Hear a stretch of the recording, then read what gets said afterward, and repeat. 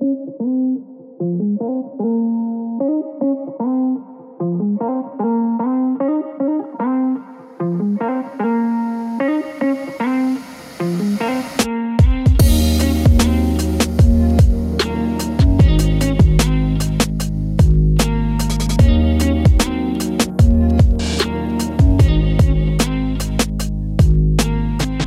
to Faith and Fable, a pastoral podcast that discusses common and often controversial topics from a biblical perspective. My name is Matt Miller. And I'm Matt Henry. And we are continuing with our Systematic Theology 3 on the doctrine of the church. And we're going to do a little bit different here for the next two episodes. We're going to give a brief discussion of the relationship of the church as viewed by the reformers. And so far, what we've looked at is we saw the terms, the images that the Bible uses in relation to the church.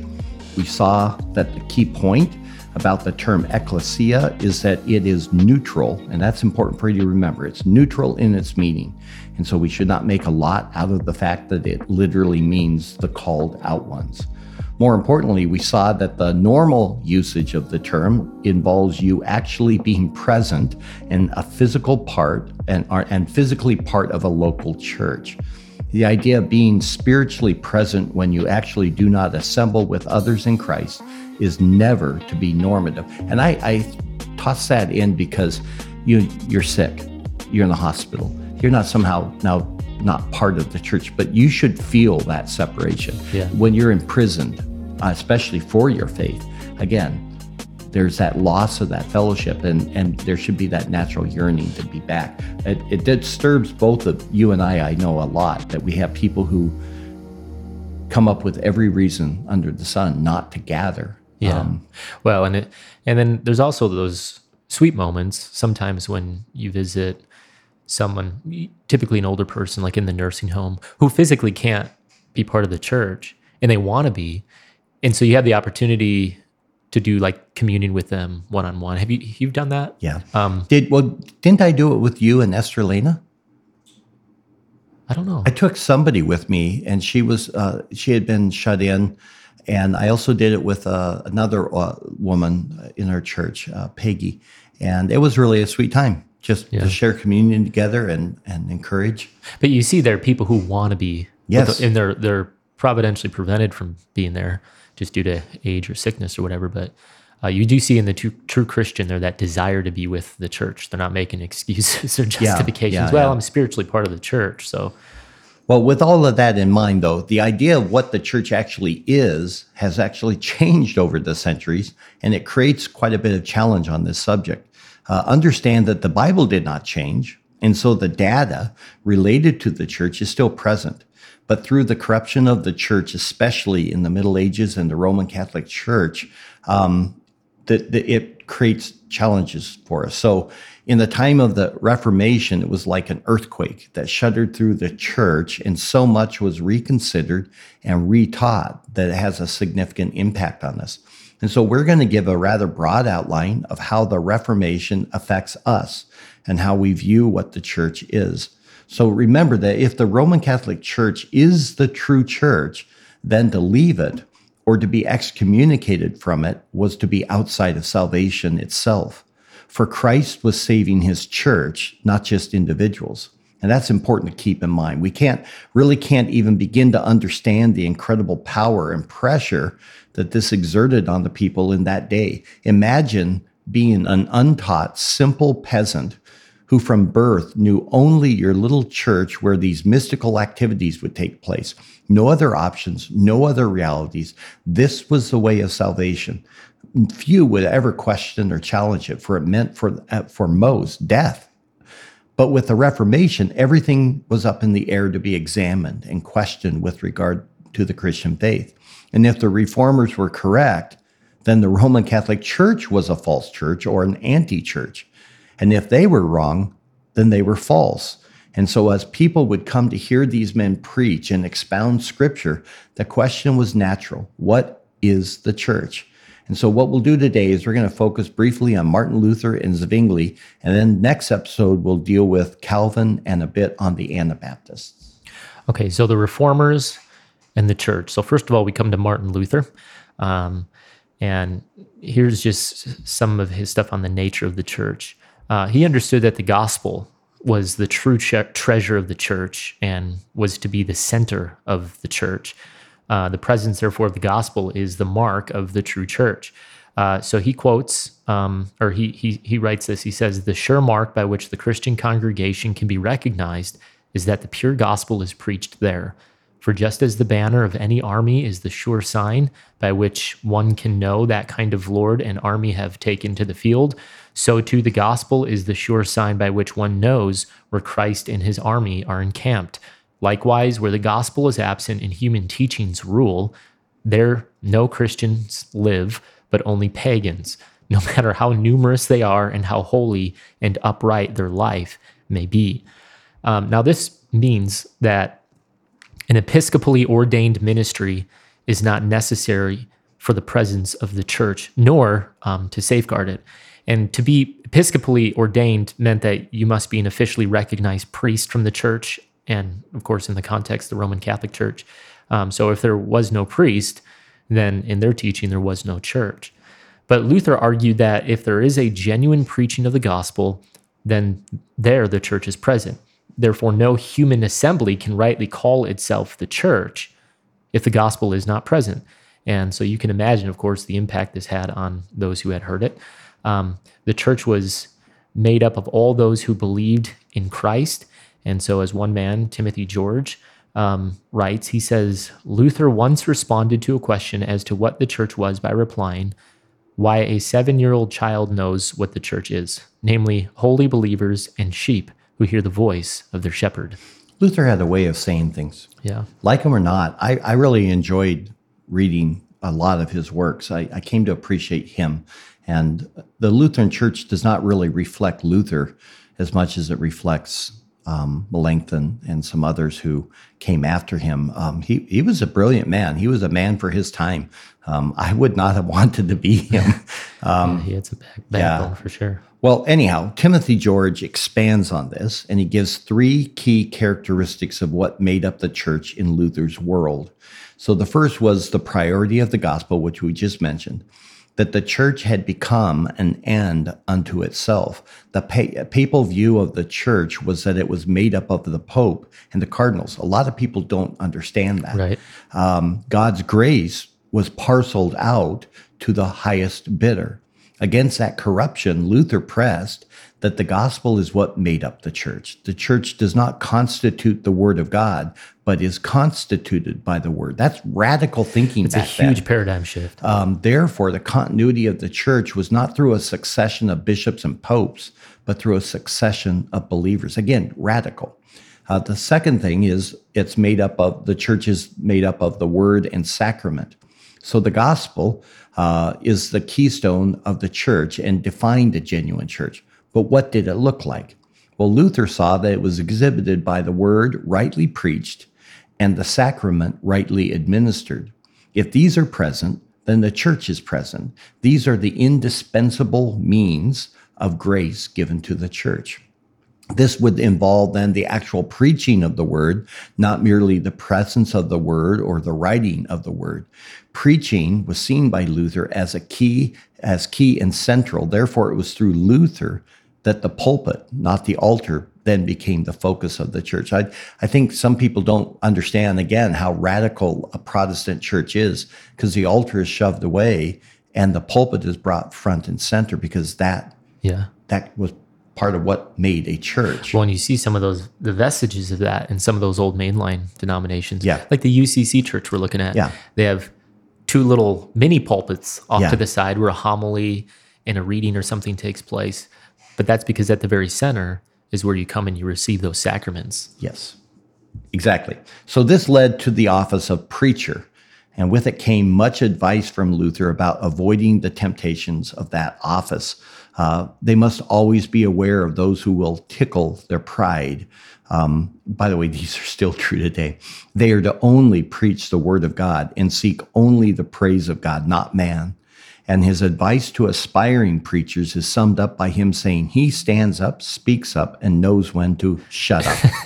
You gotta like the guy. Classic Luther. Yeah. Sacraments in his mind were not merely effective in themselves.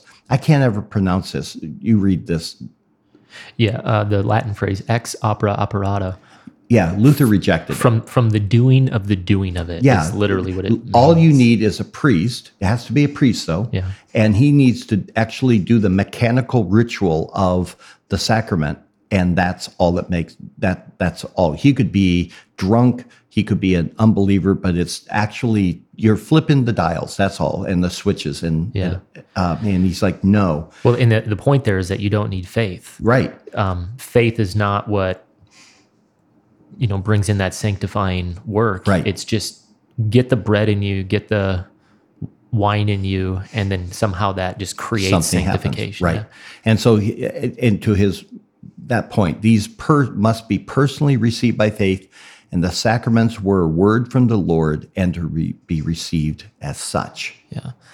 By the way, just on that point about the word of God being central, because, then of course in Protestant denominations, they bring the pulpit to the center of the sanctuary. And I think you pointed out, it must have been, I think it was you in a previous episode, how it's a little bit irritating today on how some of these preachers, they've essentially removed the pulpit and they put like basically a little music stand up there and maybe put it on the side when there's symbolism in the pulpit being there, because it creates a separation between the preacher and the people, Yep. not because the preacher himself is some priest or some higher class of Christian, but because there ought to be a separation between the word of God and the people. There's something holy happening there. Right. And almost the bigger the pulpit, the better, symbolically speaking. Yeah. And while the pastor is behind that pulpit, he should be bringing the word, and he's in a different state in a sense. When he's done, he steps back around. He's just another member of that church.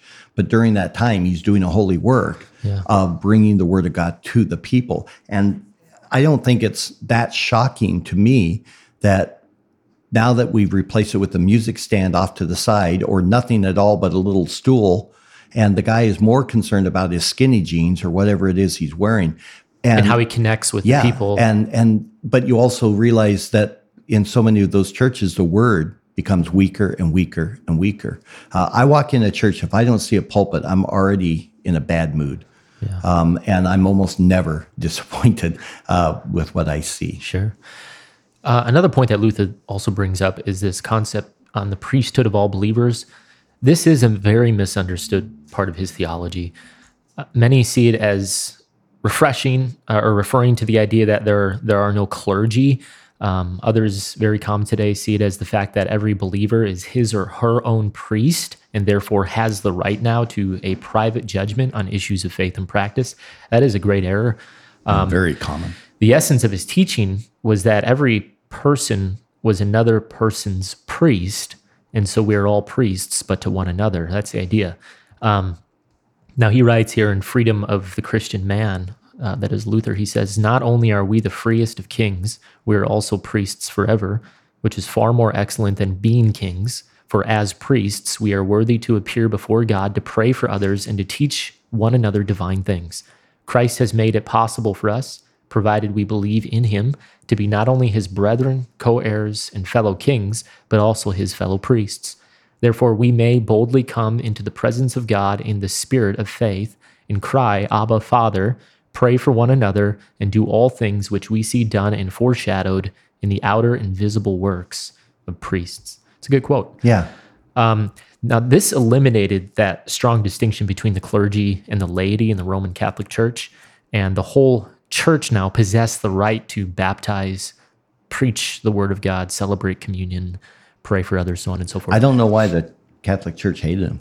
I mean, he just is laying an axe to everything. Yeah. Yep. This meant also that no one could be a Christian all by himself. That's the other payoff of his theology here. Just as we cannot baptize ourselves, neither can we serve God alone. And so here's another quote. The fact that we all are priests and kings means that each of us Christians may go before God and intercede for the other, asking God to give him his own faith. Thus, if I notice that you have no faith or a weak faith, I can ask God to give you a strong faith. I do not ask that God would give you my faith or my works, but that he would give you your own faith and your own works, so that Christ may be able to give you all of his works and salvation through your faith, just as he has given them to us through our faith. All right, so that's the priesthood of the believers. He also saw that there was a genuine need for the institutional church. This is how Luther kept himself distinct from the more radical reformers who rejected the external nature of the visible church.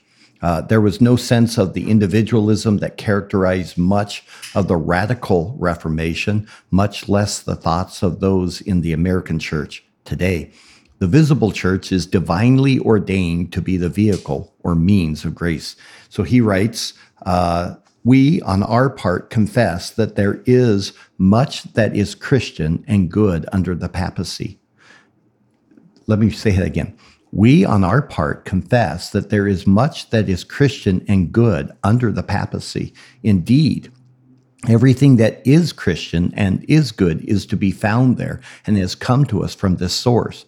For instance, we confess that in the papal church or papal church, there are the true holy scriptures, true baptism, the true sacrament of the altar, the true keys to the forgiveness of sin, the true office of the ministry, the true catechism in the form of the Lord's Prayer, the Ten Commandments, and the articles of the Creed. Now, this then ultimately came to create difficulties for many as the Reformation progressed, as the differences between the Roman Catholic Church and the Reformers became more pronounced. And people forget that Luther was the first really to make that true break. And he really was trying to reform the Catholic Church. Yeah, he wasn't trying to dispense with it. Yeah, he saw it as a good thing that got corrupted. He was trying to fix that. And a lot of people just don't read him keeping some of those historical realities in mind, and they go astray. So that's Luther.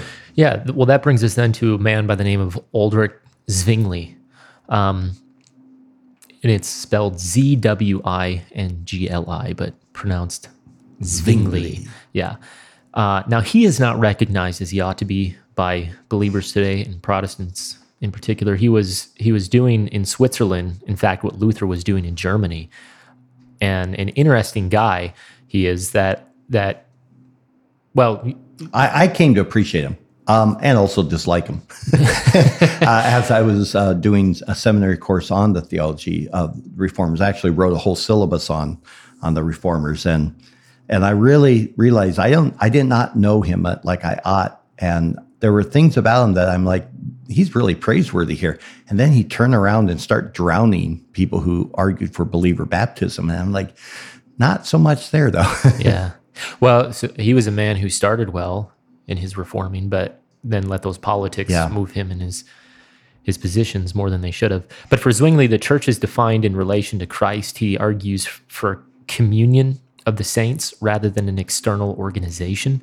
So two basic meanings to the term church. First, it refers to the whole communion of saints who truly believe in Christ, and this would include specific parishes and congregations. But second, it refers to congregations of professing believers in a particular place.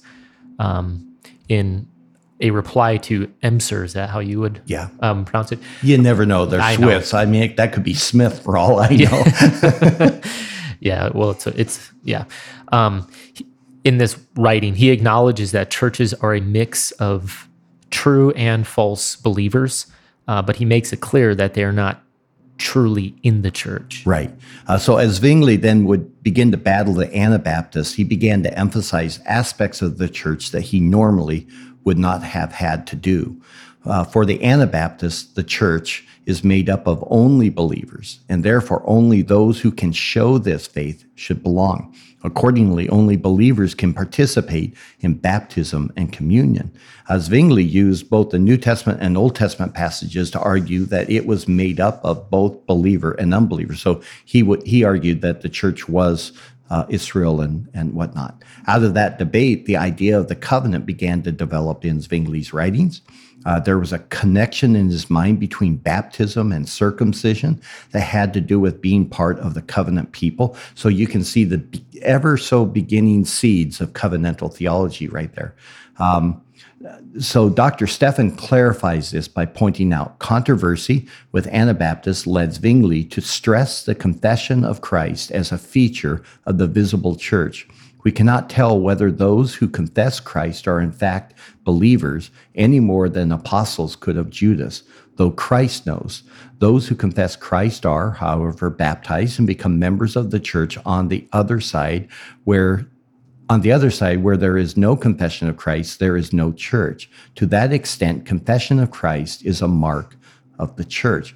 And this is something that, before we close this out, that's worth understanding, that the controversies that were pushing a man like Luther or Zwingli actually helped frame their theology for good or for bad. And it's still the same way today. I mean, right now, the battle over how you should vote, right? I mean, it's election day today that we're taping, and there's Christians who say, I can't vote for Trump, and other Christians saying, I can't vote for Biden. And it's actually creating up a whole push, and a theology is actually getting developed. And it's going to be either good or bad or a mix, simply because of the controversies of the day. And right. Again, people read theology, old theology, and they fail to understand the historical pressures that are framing those words. Yeah. And it's so important that you keep that in mind and remember that ultimately the only thing that can truly reform you is going to be the Word of God. So you always go back to that. That's why I get so annoyed when I have a brother or sister in Christ who argues that, well, this is what the Westminster Confession says. I'm like, I don't care. It's like, one level, yeah. Yeah, I mean, it's fine. That you want to start there, but then let's go to the text. Well, we talk often about how theology is always, it's not written in a vacuum, right? And it's usually forged in reaction to something. Yes. So theology is very reactional in that sense. Yes. And then you got to take the Word of God and push that theology through it, filter it through the Word of God to see what stands and what falls. Yeah. So 2 key reformers, 2 major influences on how the Western Church understands itself in the world of Protestantism. Sadly, we are usually unaware of those influences today with the dumbing down of the pulpit, but they exist nonetheless. Now, next episode, we hope to learn about how Calvin understood the church, and we hope it will be helpful to you. And we'll also look at the Anabaptists. But until then, make certain to tune in, join the conversation. And again, we'd love to hear your thoughts on this. Don't forget to like, share, comment, rate, review, connect with us on the various social media, and tell a friend.